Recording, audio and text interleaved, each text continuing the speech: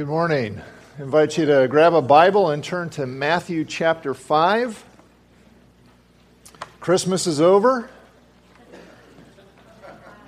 and Jesus grew up, and he became that amazing person that we spent the Christmas season thinking about. The wonderful Counselor, mighty God, everlasting Father, Prince of Peace.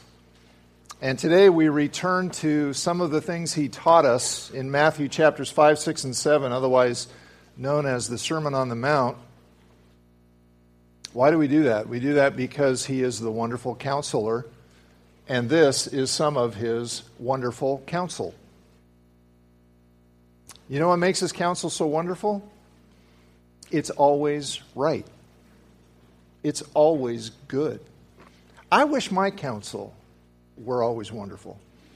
You know, I wish every time somebody wanted my advice, I would know exactly the right thing to say.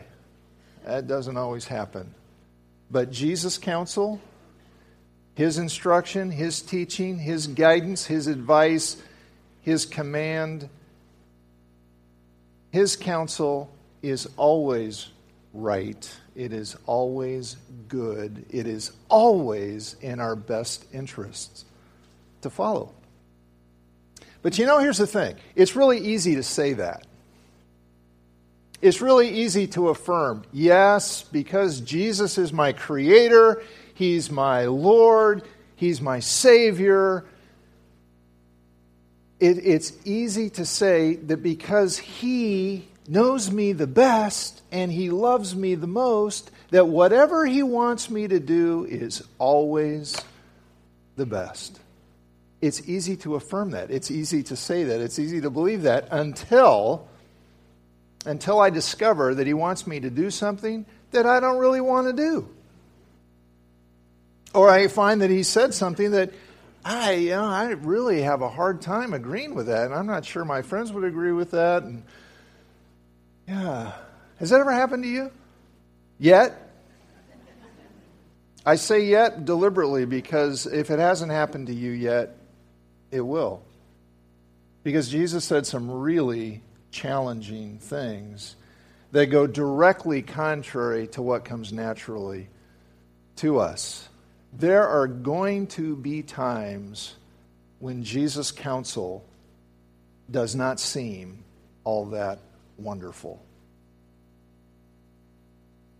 And I suspect that today may be one of those times.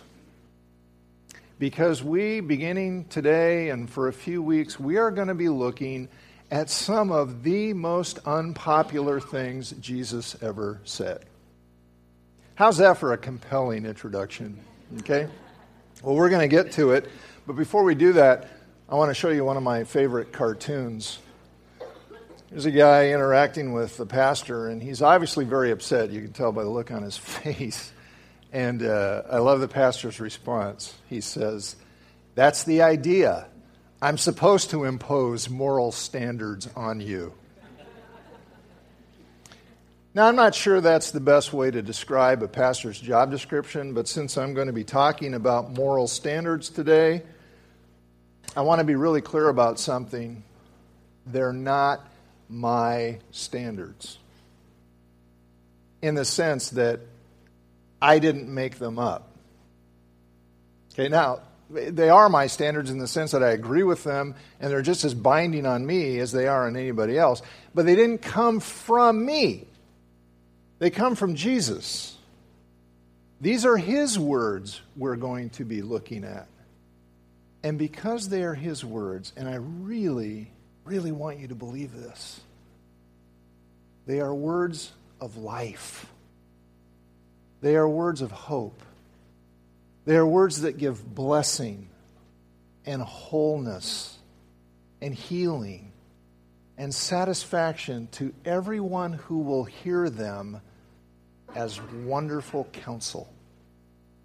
Why don't we take a minute? Let's just pray. Let's just ask Him to help us hear His words that way. Okay? Can you just pray with me? Let's bow together. Lord Jesus, You are the wonderful Counselor. Your words are words of life. Your words are good. Your words are true.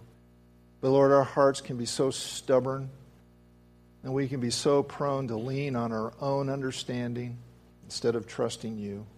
I pray, Lord, that by your Spirit now, you will soften our hearts, you will open up our ears, you will help us hear you, hear your words as wonderful counsel today. Pray in Jesus' name. Amen. Okay, here we go. Matthew chapter 5, verses 27 through 32. You have heard that it was said, you shall not commit adultery. If you don't know, adultery means a sexual relationship with somebody who's married to somebody else or someone other than your spouse if you're married. But I say to you that everyone who looks at a woman with lustful intent has already committed adultery with her in his heart. If your right eye causes you to sin, tear it out and throw it away, for it is better that you lose one of your members than that your whole body be thrown into hell. And if your right hand causes you to sin, cut it off and throw it away, for it is better that you lose one of your members than that your whole body go into hell. It was also said, whoever divorces his wife, let him give her a certificate of divorce. But I say to you that everyone who divorces his wife, except on the ground of sexual immorality, makes her commit adultery, and whoever marries a divorced woman commits adultery. I told you. I've said before, some people think the Sermon on the Mount should be called instead, Jesus Getting in Our Faces. And at this point in the sermon, he's not just getting in our faces, he's getting in our bedrooms. And it's not only uncomfortable, for some people it's just flat out outrageous. You realize Jesus is claiming here to have authority over this area of our lives that most people consider completely private. He is claiming to have the right to tell us what to believe and how to behave when it comes to things like marriage and our sexuality. And we are sexual beings.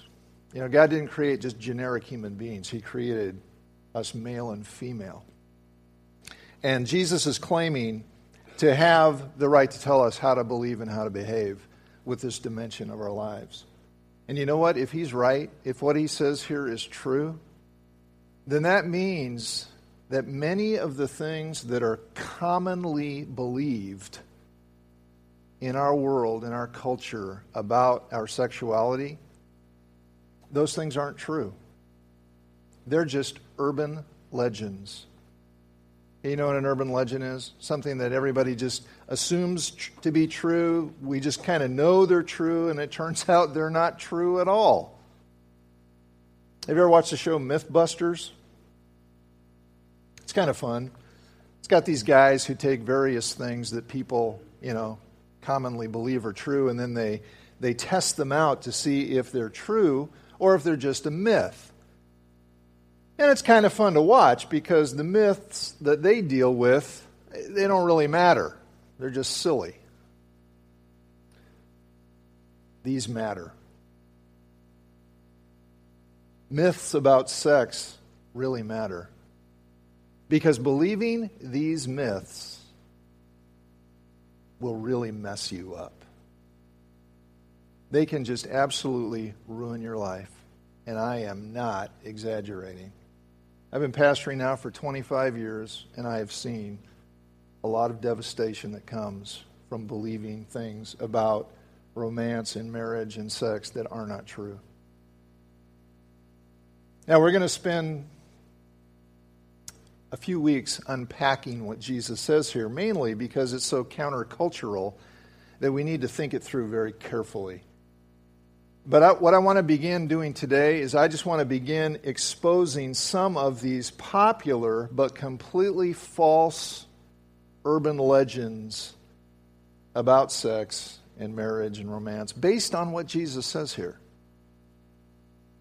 And I'm doing this not to embarrass anybody, not to shame anybody, but to help us avoid very deep hurt and just serious damage. And if you're here today and you have already experienced deep hurt and damage from believing some of these things, I really want you to remember Jesus came into this world to save sinners. He came into this world to give himself to redeem us. What a wonderful word that is. To set us free. He wants you to be free. He wants us all to live in his freedom.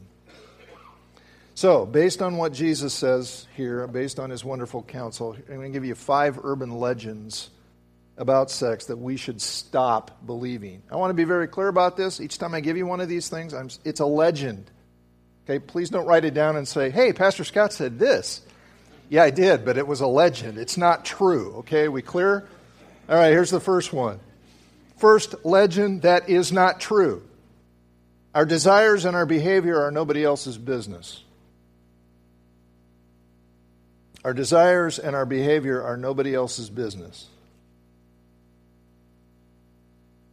Americans seem to think that when it comes to the sexual area of our lives, that whatever we want and whatever we do is simply a matter of our own personal preference, and nobody has the right to tell us otherwise.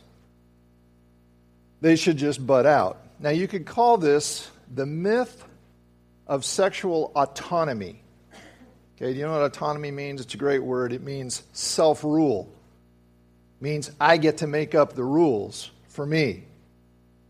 I get to do what comes naturally. I get to do what I want. Nobody has the right to interfere. Nobody has the right to tell me that's not a good thing to do. Now, there's definitely a sense in which sex is a private thing, and it ought to be. It's meant to be. But this idea of autonomy or self-rule or defining for ourselves what's good and what isn't, that's just not true. Jesus makes that repeatedly clear in this Sermon on the Mount. He just again and again speaks as though he has the right to tell us what to believe, how to behave. He has the authority to tell us how to live, to tell us what the Bible really means, and to tell us what God really expects of all of us. And so if you take Jesus seriously, you cannot think of yourself as autonomous in any area of your life, including your sexual desires and behavior. It all comes down to this. If Jesus is Lord, then you're not. And I'm not. He is. Look at Colossians 1:18. He, Jesus, is the head of the body, the church. He is the beginning and the firstborn from among the dead. Okay, here we go. So that in, what's the word? Everything, he might have the supremacy. What does it mean to have the supremacy? It means to be supreme. It means to be number one. Jesus died and rose from the dead in order to be supreme in everything. In all of our lives, all the time. Not just on Sundays, not just when we're feeling spiritual, not just in certain area of our lives and not other areas of our lives, in everything. He is always supreme. He's always number one. He is always preeminent over everything, which means whatever he thinks and whatever he wants is always the most important issue in every issue. Okay, whatever the issue is, if Jesus has spoken on that issue, then what he says, what he wants, that's the most important issue in that issue. So when you belong to Jesus, you belong to him entirely. Okay, not just your soul, but your mind and your body. Every cell. Every nerve, every organ, it all belongs to him, every bit of it. He gets to call the shots.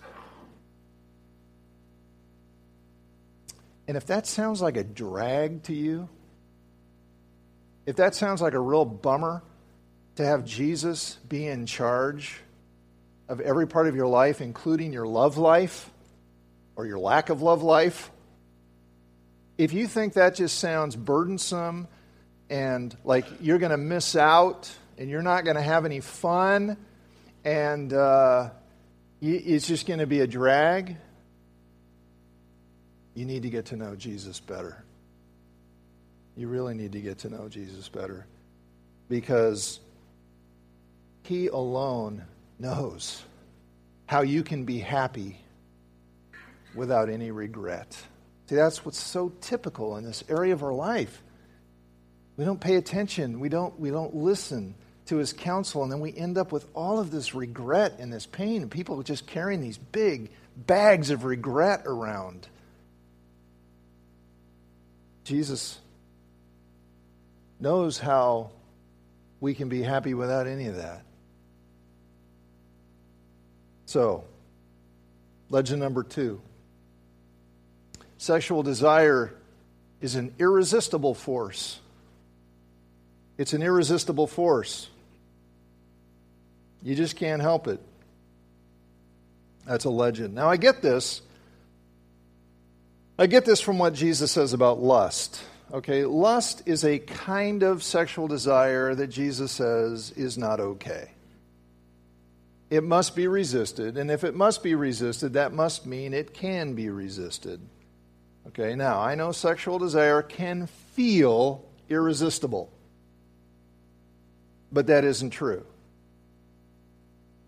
And it's not true because sex is a drive, not a need.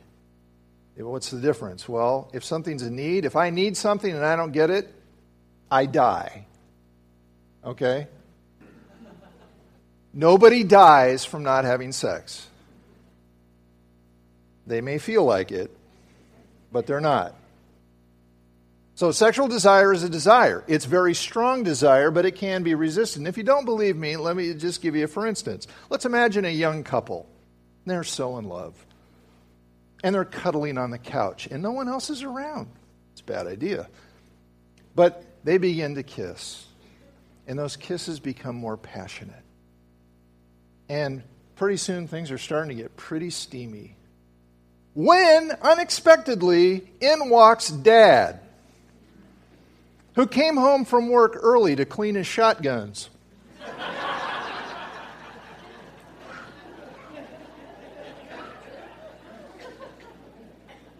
Question, can they stop? Yes, they can. And they will. Nothing like a good dose of fear to quench the fire of desire. Now, see, here's the thing. It's not that it can't be resisted. It's that many times we don't want to resist. So what we've got to do is we've got to avoid situations where we might not want to resist when we should. You know what the Bible says about this? It's just so practical. Flee sexual immorality. Okay? Now, the word behind sexual immorality, that means anything, any kind of sexual activity between people who are not within the boundaries of God's established marriage covenant. Anything outside of that falls into this porneia, sexual immorality, okay? And that doesn't have to necessarily be an actual person. It could be pornographic, indulging via video or internet or whatever. Okay? What does this say to do if you feel a desire for sex outside of God's boundaries? It does not say pray about it. Pray about it. Pray till the desire goes away. Or discuss it. No. Flee. Run. Get away. Get off the couch. Get out of that secluded spot. Run. Don't tell yourself you can't help it. You can. You're not an animal. You are created in the image of God. Okay, that's a legend. It's not an irresistible force. And let me just say this. If you're dating and the person you're dating especially young women, if it's a guy and he says, that if he threatens to dump you because, unless you meet his needs, dump him first because he doesn't love you or he wouldn't be pressuring you. Third legend, all sexual desires are equally legitimate. All desires are equally legitimate. That's a legend. That is not true according to Jesus. Just because you have a desire doesn't mean it's good, and it doesn't mean it's good and okay to fulfill it. And here, adultery is wrong, no matter how sincerely you might desire it. You might have somebody who's in a really miserable marriage, and then they meet somebody else. And, the sparks get going, and it's just feeling really great and very affirming, and then desire comes. It's not a legitimate desire. It's not okay. You can't legitimately fulfill that.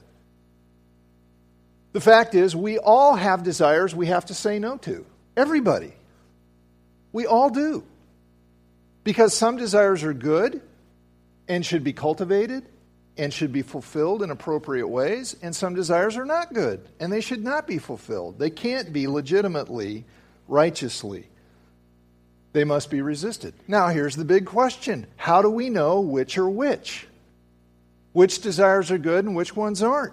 Well, it takes us right back to the first point. Who gets to decide? Who gets to decide what's good and right and healthy when it comes to love and romance and sex and marriage? Jesus says He does. He does. Now, this truth has very significant implications in our culture, particularly big issues in our society, especially when it comes to the issue of things like same-sex attraction, same-sex relationships, things like that. I do not want to treat this lightly. I do not want to treat this casually. It is so very difficult to have a strong desire that you cannot satisfy legitimately. That is hard. And it happens to everybody occasionally. Okay, and it could be something that you can't legitimately fulfill it because Scripture says you can't, or because circumstantially it just isn't happening. Maybe you're single, you want to be married, it's just not happening. Or maybe what you desire, Scripture says is wrong. You might have developed an addiction to pornography and you want it, you desire it, and it's not okay. It is so hard to have desires you cannot legitimately fulfill. And all of us deal with that occasionally, but for some people, it's all the time. And it's very hard. And if you're here today and you are struggling with desires that cannot be righteously fulfilled, I really want you to know you don't have to struggle alone. In fact, don't struggle alone, because you'll lose. Jesus says in Matthew 11:28, "Come to me, all who labor and are heavy laden, and I will give you rest. Take my yoke upon you and learn from me, for I am gentle and lowly in heart, and you will find rest for your souls." One of the ways we experience Jesus' rest, His help, Him lightening our load, helping us with our struggles, is through His people. Look at Galatians 6:2. Bear one another's burdens and so fulfill the law of Christ. What's the law of Christ? Love one another. How do we do that? We bear one another's burdens. A desire for something you cannot legitimately have can be a very heavy burden. Do not look down on people who struggle with desires that you may not struggle with. Help them carry their burden. Pray for them. Encourage them. Pray with them. Help them. Because not all desires are equally legitimate. We're all broken, people. Our desires have been disordered. There may be all kinds of reasons for that. I don't claim to know what all the reasons are. We need to help. Fourth legend. How you behave sexually is not a big deal. It's not a big deal. I really can't imagine anybody thinking that Jesus would agree with that statement after reading what he says here. Okay, basic rule of thumb. If Jesus is talking about something and he starts talking about hell, it's a big deal. It's serious. And I'm planning to talk more about this in the future because what he says here, it needs some unpacking, but I don't have time today. But Jesus is telling us that sexual sin is such a big deal that we should rather lose an eye or a hand than commit it. And you think, why?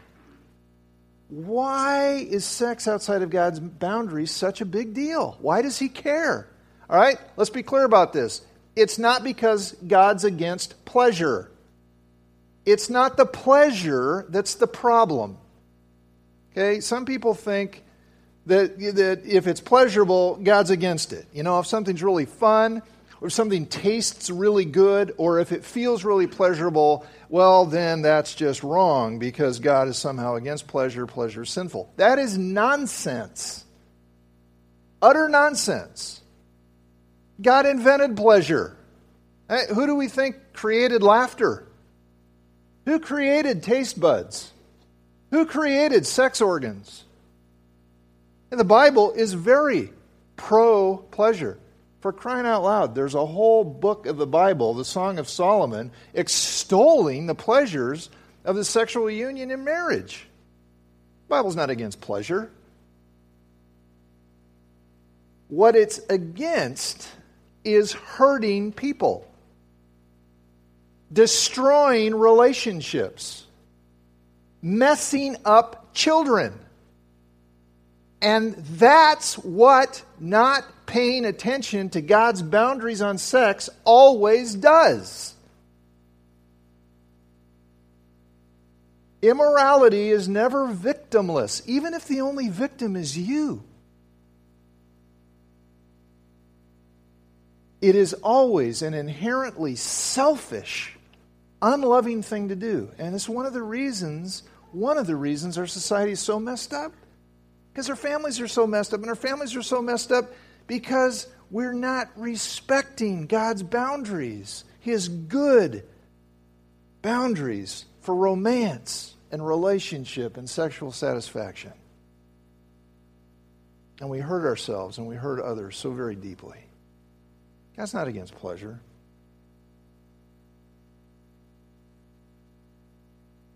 So it is a big deal. Fifth and last, telling people about God's standards is hateful.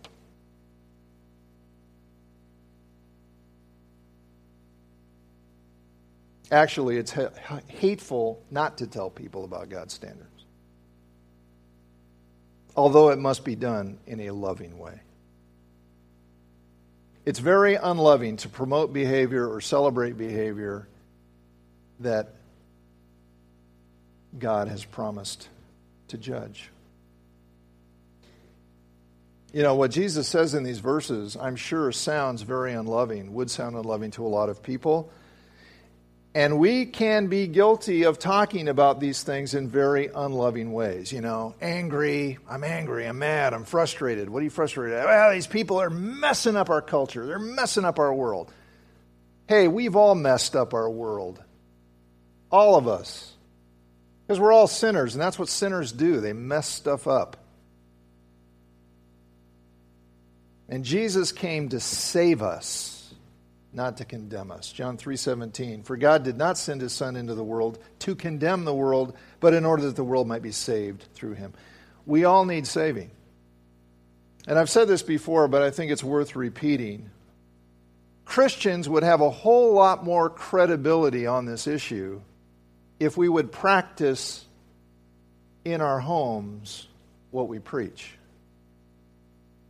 If Christian marriages better reflected the love and the mercy and the faithfulness of Jesus, if our speech was more seasoned with grace we might make more of an impact.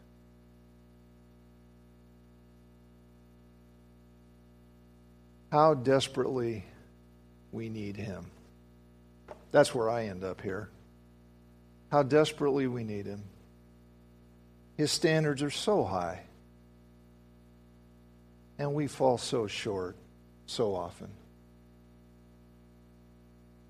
How we need him. How we need to rely on him to live out this area of our life his way. How much we need his wisdom, his courage, his kindness to speak about these things. Honesty, lovingly. You know, these urban legends, they need to be unmasked. They need to be unmasked, but there's only one way that can happen. And that's when his truth is spoken with his love in the power of his Spirit. That's it. His truth spoken in his love in the power of his Spirit. I want to invite you to bow with me and pray.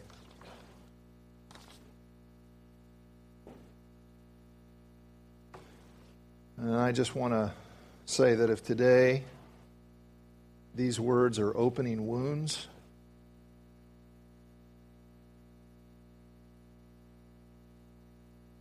Jesus is the one who will heal those wounds, but we've got to deal with them honestly. We've got to come to him. If you're carrying a big bag of regret, bring it to Jesus. Lay it down at the cross. Give it to him. And if you're struggling with anything in this area of life, desires that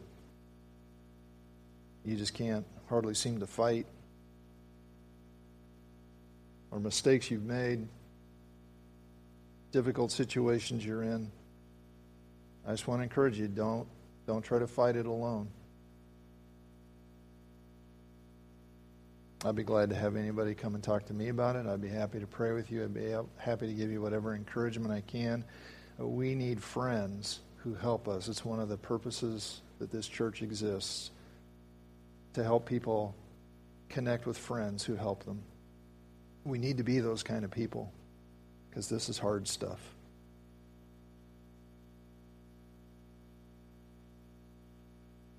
And if today you have never put Jesus in charge of your life and received his forgiveness and said, I am sorry for trying to run my own life. Lord, please run it for me.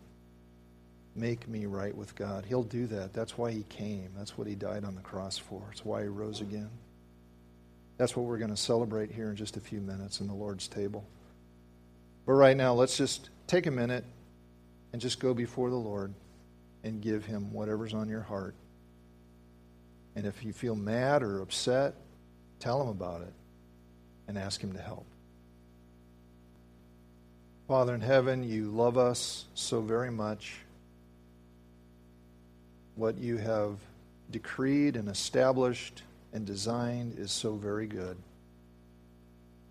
And Lord, we, all of us, have at times failed to honor that which you have made very good. Lord, forgive us and help us be people of grace, people who speak the truth in love, people who bear one another's burdens. God, help us be those kind of people. And Lord, if there's anybody here who just needs to come to you today and receive your forgiveness, that today would be the day of salvation for them. God, draw us close to you. How we need you. How we thank you that you have welcomed us with open arms in your Son, Jesus. Thank you. We pray in his name.